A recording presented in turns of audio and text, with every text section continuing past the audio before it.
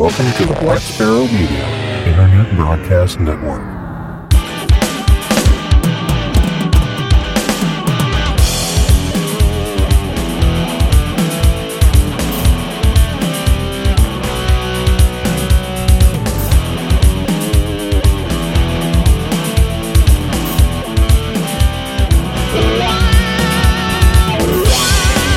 You're listening to Linux in the Ham Shack.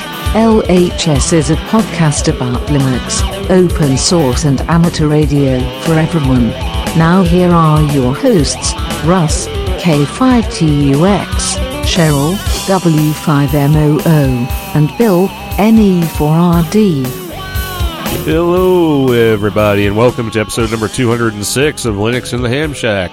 I'm Russ, that's Cheryl. Hello, everyone. And somewhere out there is Bill. Howdy, howdy. Just look left, you'll find him. All right, so we've come to our second long topic episode since our rejuvenation in 2018. And tonight we're going to be talking about something that's integral to using your Ham Shack on Linux, and that is the HamLib.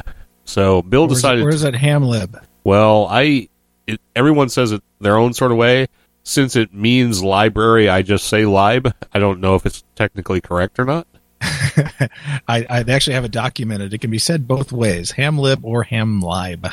Okay, well, I'm going to go with HamLib. That's the way I say it because, like I said, it stands for library. So it makes the most sense to me. So what HamLibrary is a way to interface your rig in software with the applications that you use.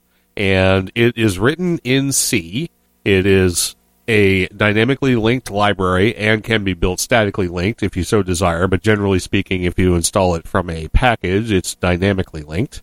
And that means it's reliant on other libraries, which is it uses in the C lexicon, and it gives you an API, or an application programmer interface, to your rig. And it's usually based on serial control. So it keeps track of your data input and output, things like your serial port parameters and information obtained from the rig, like, you know, what sideband it's on or what frequency it's on or things like that. So that's sort of what it is in a nutshell, but we're going to take a little bit deeper of a dive into it, Bill. So you can start off. I can start off. Or I guess you can... the thunder out of there, didn't Oh, I'm sorry. Sack up, man. No, yeah, HamLib is so important to everything you do with, getting that rig information to your logger or your application. It's used everywhere, like Russ was saying, and it's written really well. It's really active. The latest version is 3.1, I believe. And what it is it's a series of it's not really a full blown application. Like you can't actually bring it up into a GUI and stuff like that. It actually provides 4 utilities with HamLib. One of them being rig control, rig-ctl. This is an interactive shell for access and testing your rig connection. We also have rig-ctld, which is the daemon that exposes your rig as an API to another application via TCP, and that's the interesting part. And they also have rotator control, so the same setup for rotators. If your rotator has a serial port access to it, you have ROT control, ROTCTL, and that again is the interactive shell. And then you have ROT control D, which is the daemon that does the same thing via TCP. And it's really neat if you want to get your rig running with HamLib, you can do all your testing with rig control itself. It's a fully interactive shell program, and this works in either Windows, Mac, or Linux. You can run it with anything, and it has some real basic settings. And if you just execute rig control on the command line, it gives you basically a setup being in a dummy interface. So you can kind of see what it will actually do with the various commands.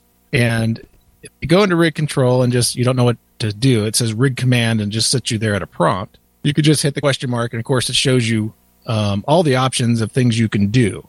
And you'll notice right away that the commands for rig control, they have set commands and get commands.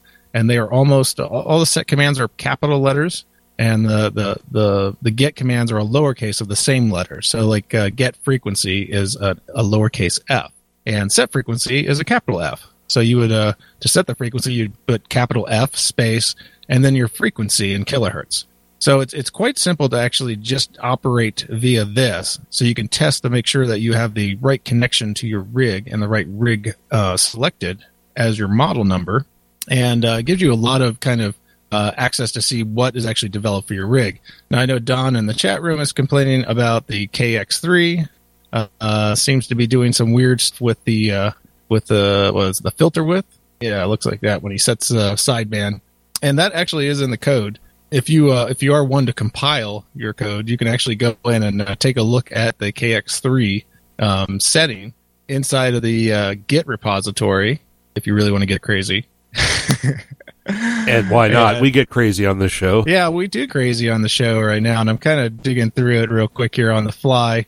And what is that, Elecraft or something like that? Elecraft KX2 or KX3, whichever one you said, KX3. Where's the Elecrafts in here? Why are they not listed right up front? If you want to see what rigs are available in your current version of HamLib, you can do rig control or rig CTL. I guess we're going to say rig control when we mean rig CTL -L, and that will list every rig that is available in your current version of HamLib, which, as the HamLib versions go up, there's more and more support for different rigs. So if yours isn't in there, you might want to try a newer version. Someone may have coded your particular rig in there. Most of the configuration that you need for your rig is you need the specific model number because it knows what commands need to be sent or received from the rig in order to properly get or set information. The TTY speed, the baud rate, the parity bits, and the stop bits. It's a typical serial connection. So those are the minimum bits of information you need, and it recognizes rigs by their model number, which is just defined arbitrarily in HamLib. But if you need to find out what your model number is, you can just do rig control -L, and then you can pipe it through a grep for your particular rig. And if it is supported, it will show up in the list, and it will give you the model number. Yeah, exactly. And I still can't find the stupid Elecraft. I don't even have a folder for it. And I know I've downloaded 301 here, so it should have Elecraft in here. But anyway, if you did have it and you could find the C file, down about midway in the C file, you can see where the filter parameters are set. And they have some default parameters for when it enters into normal sideband mode, narrow sideband, and wide sideband. And I know on my, like the FT450, when it goes in under normal, it sets the filter bandwidth at 2400 hertz. And then wide is 3000 and narrow is 1800. There are additional steps on the rig, and if I wanted to change the kind of default setting, you can adjust it here in the code. Of course, then you're running your own compile of the code that's customized, and you can't install, the other version, the actual repo version, over top of it. Otherwise, it'll just wipe out your changes. Or you can also, inside of rig control, set the filter bandwidth, I believe, as one of those commands. And let's see, filter. Do they have the filter? No, they don't have the filter. Interesting. Filter. Hey, man, nice shot. Well, I guess not. But you can definitely do it in the code and do a custom compile on your particular rig. If you're having that kind of settings where you don't like the default settings, you can definitely override it in the code. And it's very easy to read. It is straight C. Nothing fancy. It's pretty obvious what it's actually trying to do and accomplish. Every rig is just a minimalistic, basically a config file that the software reads, so it knows how to talk to the specific rig. Including setting default parameters for power levels and filter widths and modes and what the rig does in certain modes. So it's quite powerful. And being an open source project, you can also make changes to it and modify it for your needs. What else was I going to say about that? I mean, not much else on the rig control itself. And the rig control D, being TCP related, it does expose that as an actual port that you could then use from another computer. which I know I have that down in our notes lower in the list. But that's the neat part about Rig Control D, is that you can use it not only on the machine that you're running it on, which is the machine that's directly attached to the piece of equipment. You can run it on, let's say, a Raspberry Pi and transport that via TCP and talk to it with another computer somewhere else in the house or across the internet.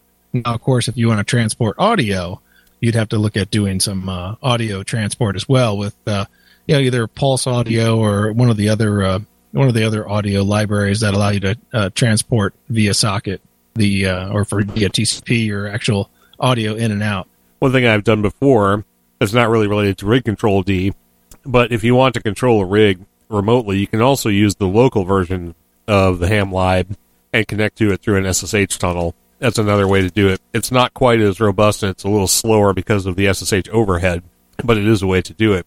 But having the accessibility through a TCP socket is nice, because that way you can connect remotely. And you can also use Pulse Audio, like you said, to connect remotely. And we did that at Hamvention, and I did that at a couple of Hamfests last year, where I had my rig remotely operated from wherever I was, even though it was sitting back here in my office. So that is really a cool use of your thing, especially if you need unintended control, or not unintended control, but remote operative control of your machine.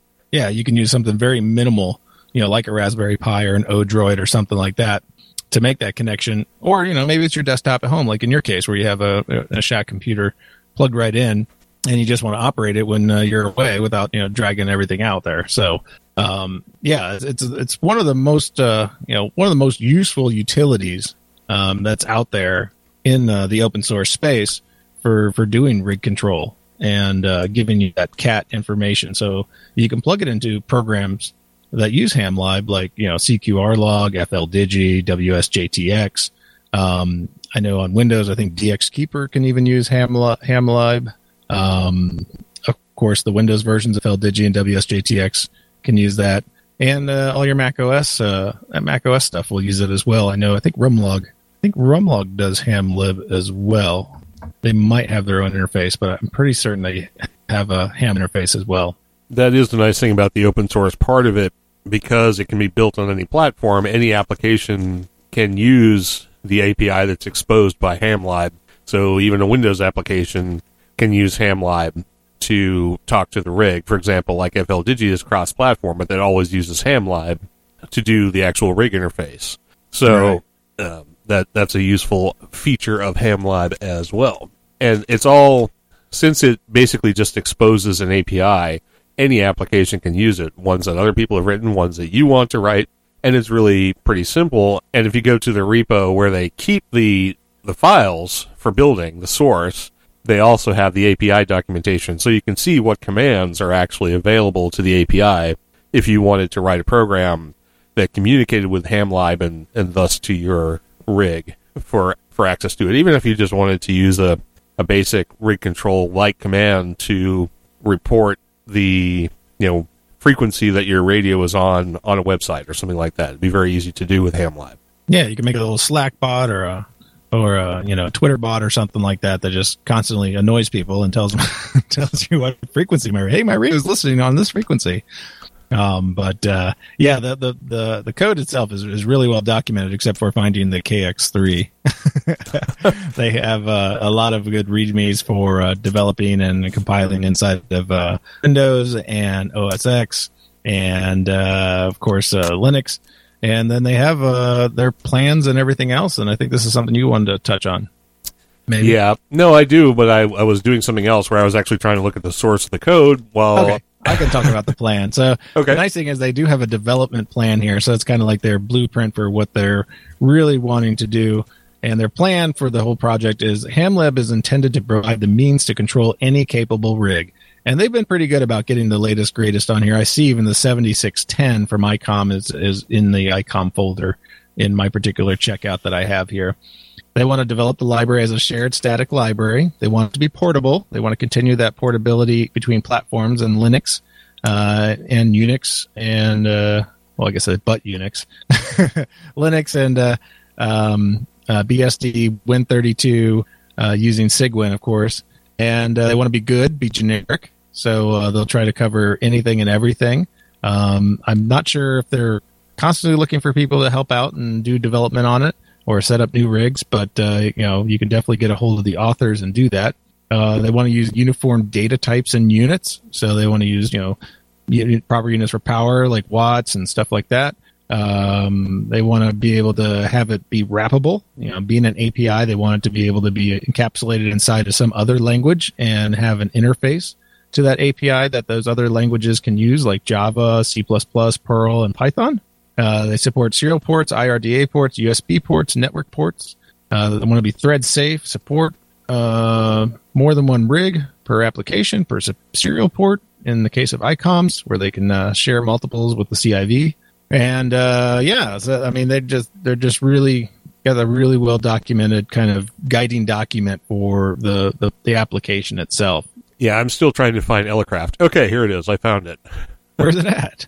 Is it actually an Elecraft folder? It's actually under Kenwood. Oh, well, that's not good. They have the K3. No, I guess that's the K3, huh? They have a KX3? The KX3 is included. It's rig model number 229. Okay. And it's not using the K3 file. Yep. So Elecraft. Well, no, the K3 is a different rig. Oh, Elecraft. There's an Elecraft C here, too. Well, KX3, right? Yeah, the KX3 is the one we're looking for. Let's see. KX. That's a strange place to put it. It's in K3 and KX3 are in K3.C. Okay, so I must have like the similar setup. So yeah, if I look at the K3 and then I look at the filtering, they have a filter width for mode SSB. By default, looks like the normal one is 2.7, the 2700 kilohertz, and 2.8 or 2700 hertz. So yeah, 2.7 kilohertz, 2.8 is for wide, and 1.8 is for narrow. Yep. So 2.8 is not much wider than normal. Yeah, that's normally you do like two. I guess. Yeah, I don't know on this particular rig. Wide would normally be like 3 or something like that. Normal maybe 2400, so 2.4. So it does seem kind of weird, but maybe that's just the way it works on the K3, at least for the K3 owners, and they've defaulted to that for them specifically. The KX3 it might be slightly different depending upon the sound that comes out of that particular speaker and how it sounds on the radio. It is worth noting, I think, that the KX3, the K3, and other Elecraft models are based on Kenwood, so they obviously use the same command set when communicating to the rig. So the nice thing about the coding is it allows you to overload definitions. So if you have a rig, so like Alinco also uses similar things. They actually have similar connections. I don't know if they use similar commands when talking back and forth between the radios and stuff. There is an Alinco directory in the ham lib, so that would suggest not. But that's for the DX77.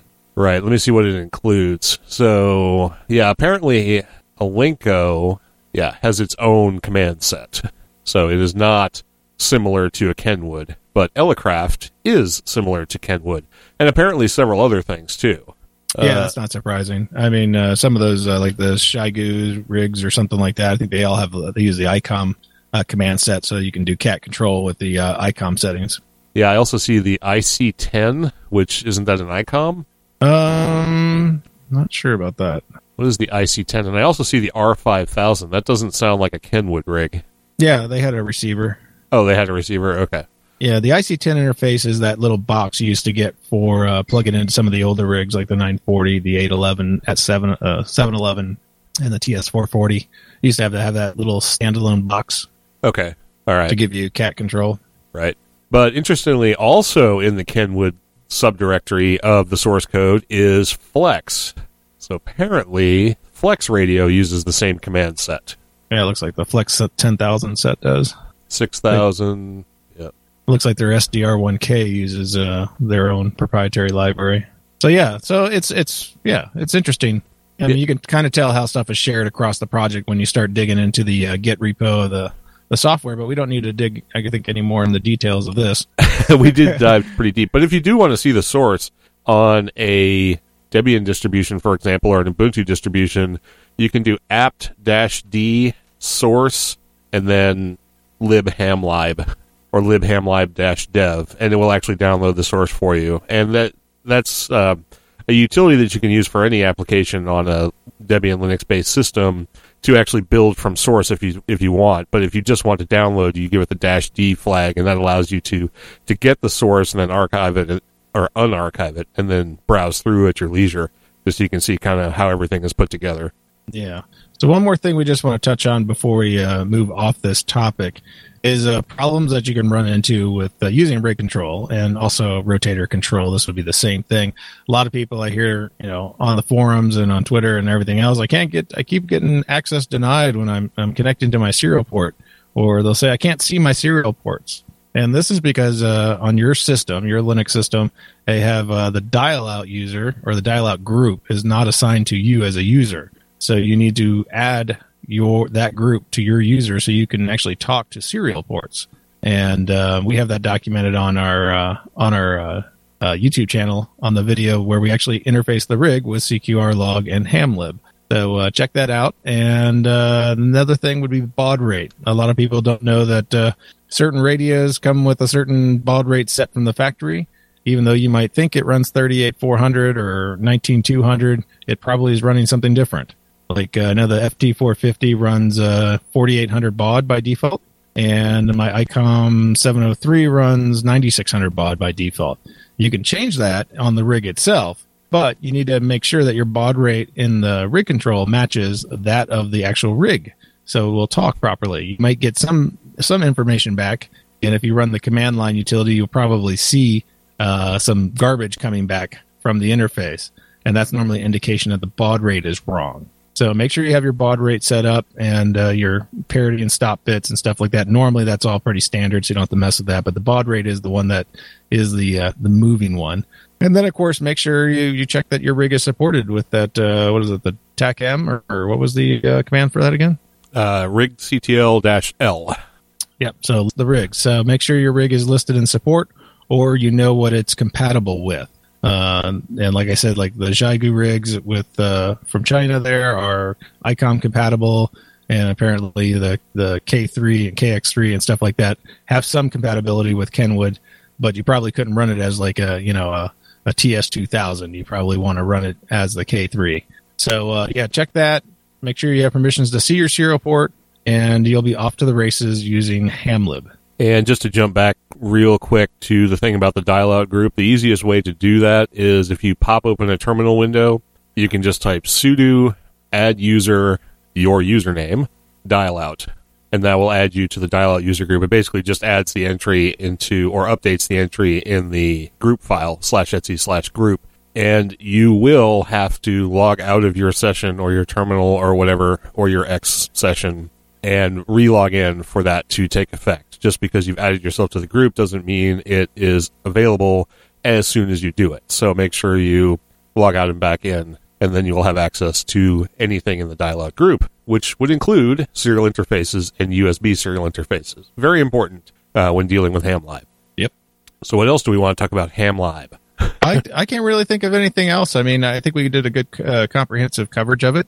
It is what it is. It just basically sits in between the application and the hardware. And it's an important piece to have if you want to have that rig control from your application.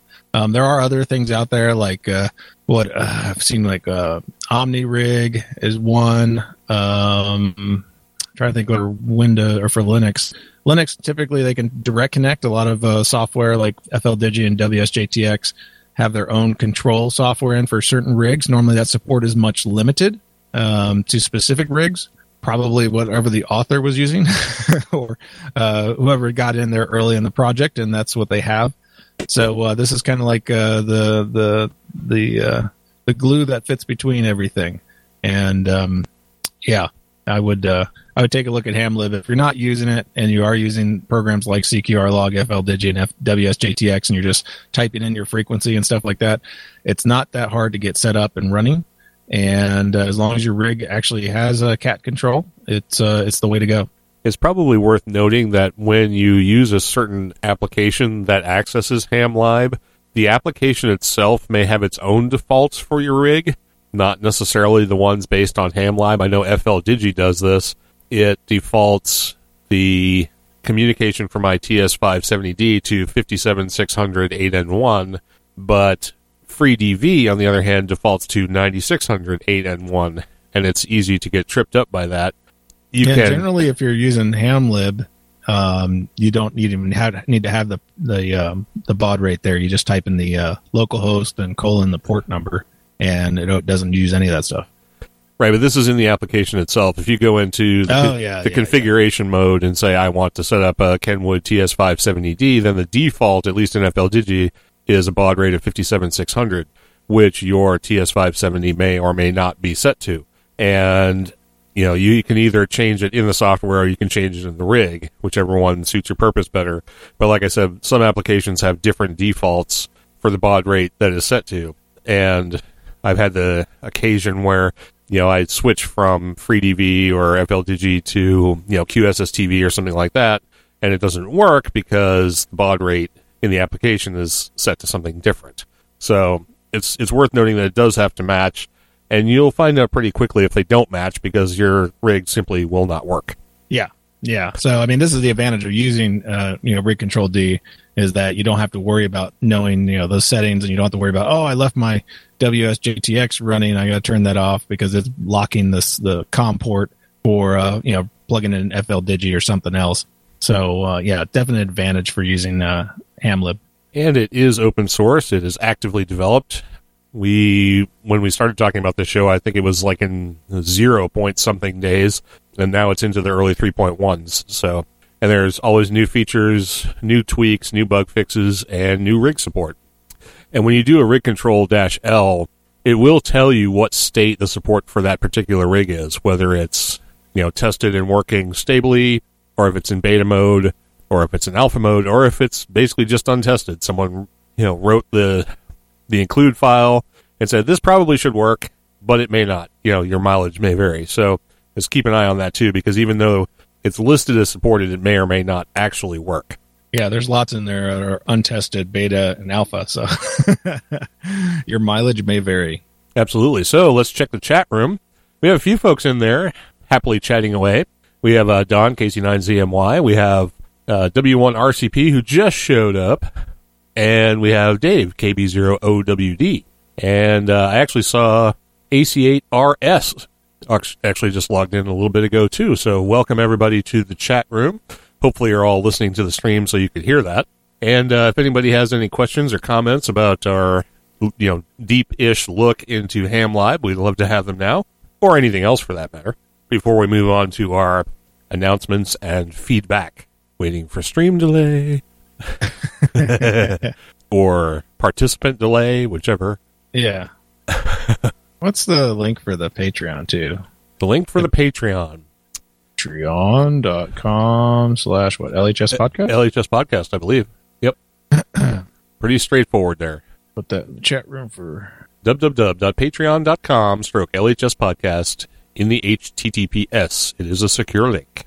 Super secure.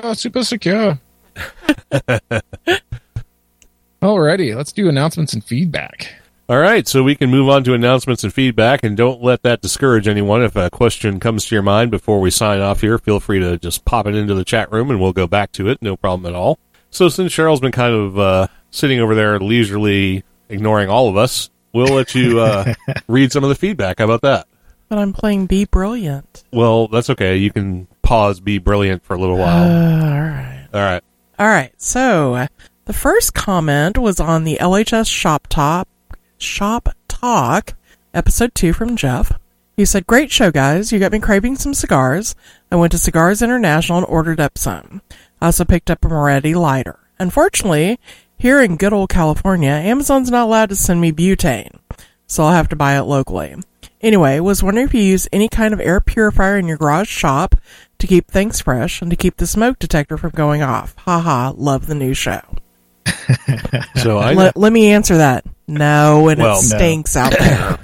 For my garage/shop, it is opening the door. That's the filter. It still stinks out there. Well, the door hasn't had an opportunity to be opened much lately. So Yeah, with the cold weather and stuff like that. I actually keep my garage doors open, and I run a fan as well. It's on the other side of the garage, just kind of pushing air around in the garage.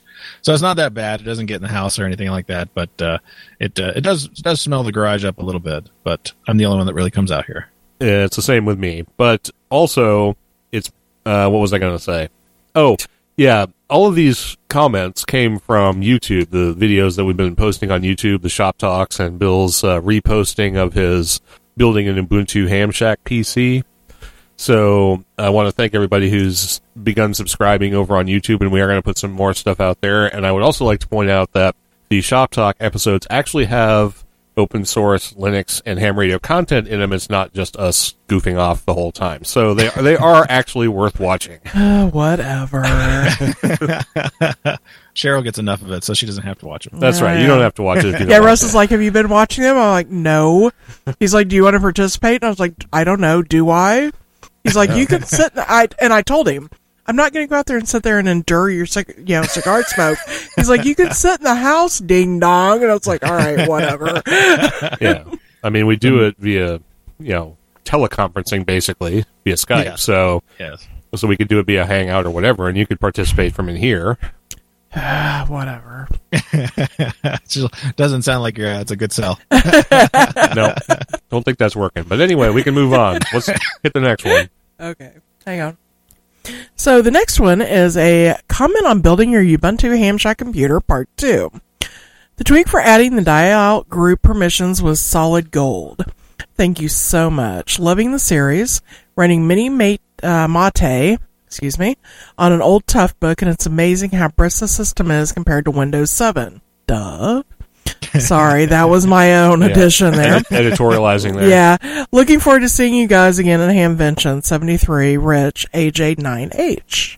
All right, very good. That's we talked about it actually earlier in this episode, but the dialogue group can really trip you up if you're not aware of the permission issue. So hopefully we've beat that into the ground and everyone will never be bothered by dial out ever again. Until the next person logs on and went, I have no clue what you're talking about. Well, and you'll have to go watch the videos. You have to go watch the video or check Yep. out the back catalog. We've Yep. only talked about it a million times. Yeah. Yes. We mention it all the time too. And I know I answer in Reddit posts and stuff like that. Somebody mentions that, I can't get to my COM port. I'm the first one to go there. You're like, oh yes, cut and paste. Here you go. Ta-da! Check out our video series. Right. And the last one is comment on building your Ubuntu Ham Shack computer, part 4. Another cool video, Bill. Thanks again for including these very helpful terminal and SQL commands. It really helps a noob like me. 73 Rich, AJ9H. All right. Yeah, that's great to hear. It is great to hear, and obviously Rich is enjoying your building an Ubuntu Ham Shack PC, so now I'm wondering if Rich has an Ubuntu Ham Shack PC. He should, after watching the video series. Well, he's running Maybe. Mint, so that's the Right. closest thing. Yeah, you said he's running Mini Mate. Mint. Or Mint. excuse me. Sorry. Mini Mate. I have got to get my glasses changed. Well, actually, let me just... I like that. They might want to rebrand that. That sounds pretty cool. Mini Mate? Mini Mate, yeah. It's like a latte or something like that. Ooh, I can read now. I've They can blown get up Michael the, Myers to sell it. Yeah, it's a mini mate. Yeah, apparently my text on the Etherpad was at 80%, so I wasn't able to. Okay. Yeah. Now it's at 100, and I can read great. It's almost legible now. Yeah. Fantastic. All Yeah, right. well, we're going to keep on trying to put some more content up there, so keep your eyes out, and we'll click the subscribe button. And if you really want annoying, go ahead and hit the bell, right? Hit the bell. And if you're just listening to the audio part of this, we have been trying and will continue to try to put out more video content. So get over there and subscribe on YouTube. Even if you're not going to get a chance to watch it very often, go over there and pump up our numbers so we can have a real YouTube, presence. Yeah, YouTube keeps changing those rules, so... Yeah, well, YouTube, whatever. Oh, look, and Klewick showed up right at the end. Of course. Oh, well. Oh, no, he's been in here. Yeah, Klewick is done. Yeah, no, that's right. He's been in here. I wonder what happened. He's connecting from every device in the house now. That's what There you go. He's done washing dishes and has moved on to a different room. Yeah, so. that's right. All right, so unless we have any feedback in the chat room really quick, we are going to wrap this thing up and call it episode number 206. So I'll just, pause here dramatically for comments from the chat room. Dum-da-dum. Crickets. Yeah. Yeah, I don't have any sound effects right now, so. Yeah, that's okay. What happened to your Jeopardy theme? I still haven't converted the soundboard over. Nice. So. All right, so I guess that's it. We're going to call it. So until next time, and next time is when? Episode number 207 is Thursday or Monday? Monday. It's Monday. Monday. Yep, all right. So episode number 207 will be on Monday, February, whatever Monday is, 5th. Third? I think it's the 5th. This is the 5th. And when were you coming back from New Hampshire? 6th? Yeah, 6th. Yes, it's the 5th. Except I'm not going to New Hampshire. Yeah, you're so. not going to New Hampshire now. Yeah, I know. So. All right, so that's it. Thanks, everybody, for listening. Thanks, everybody who joined us in the chat room, and we will catch you all in a week's time. Talk to you all later. 73.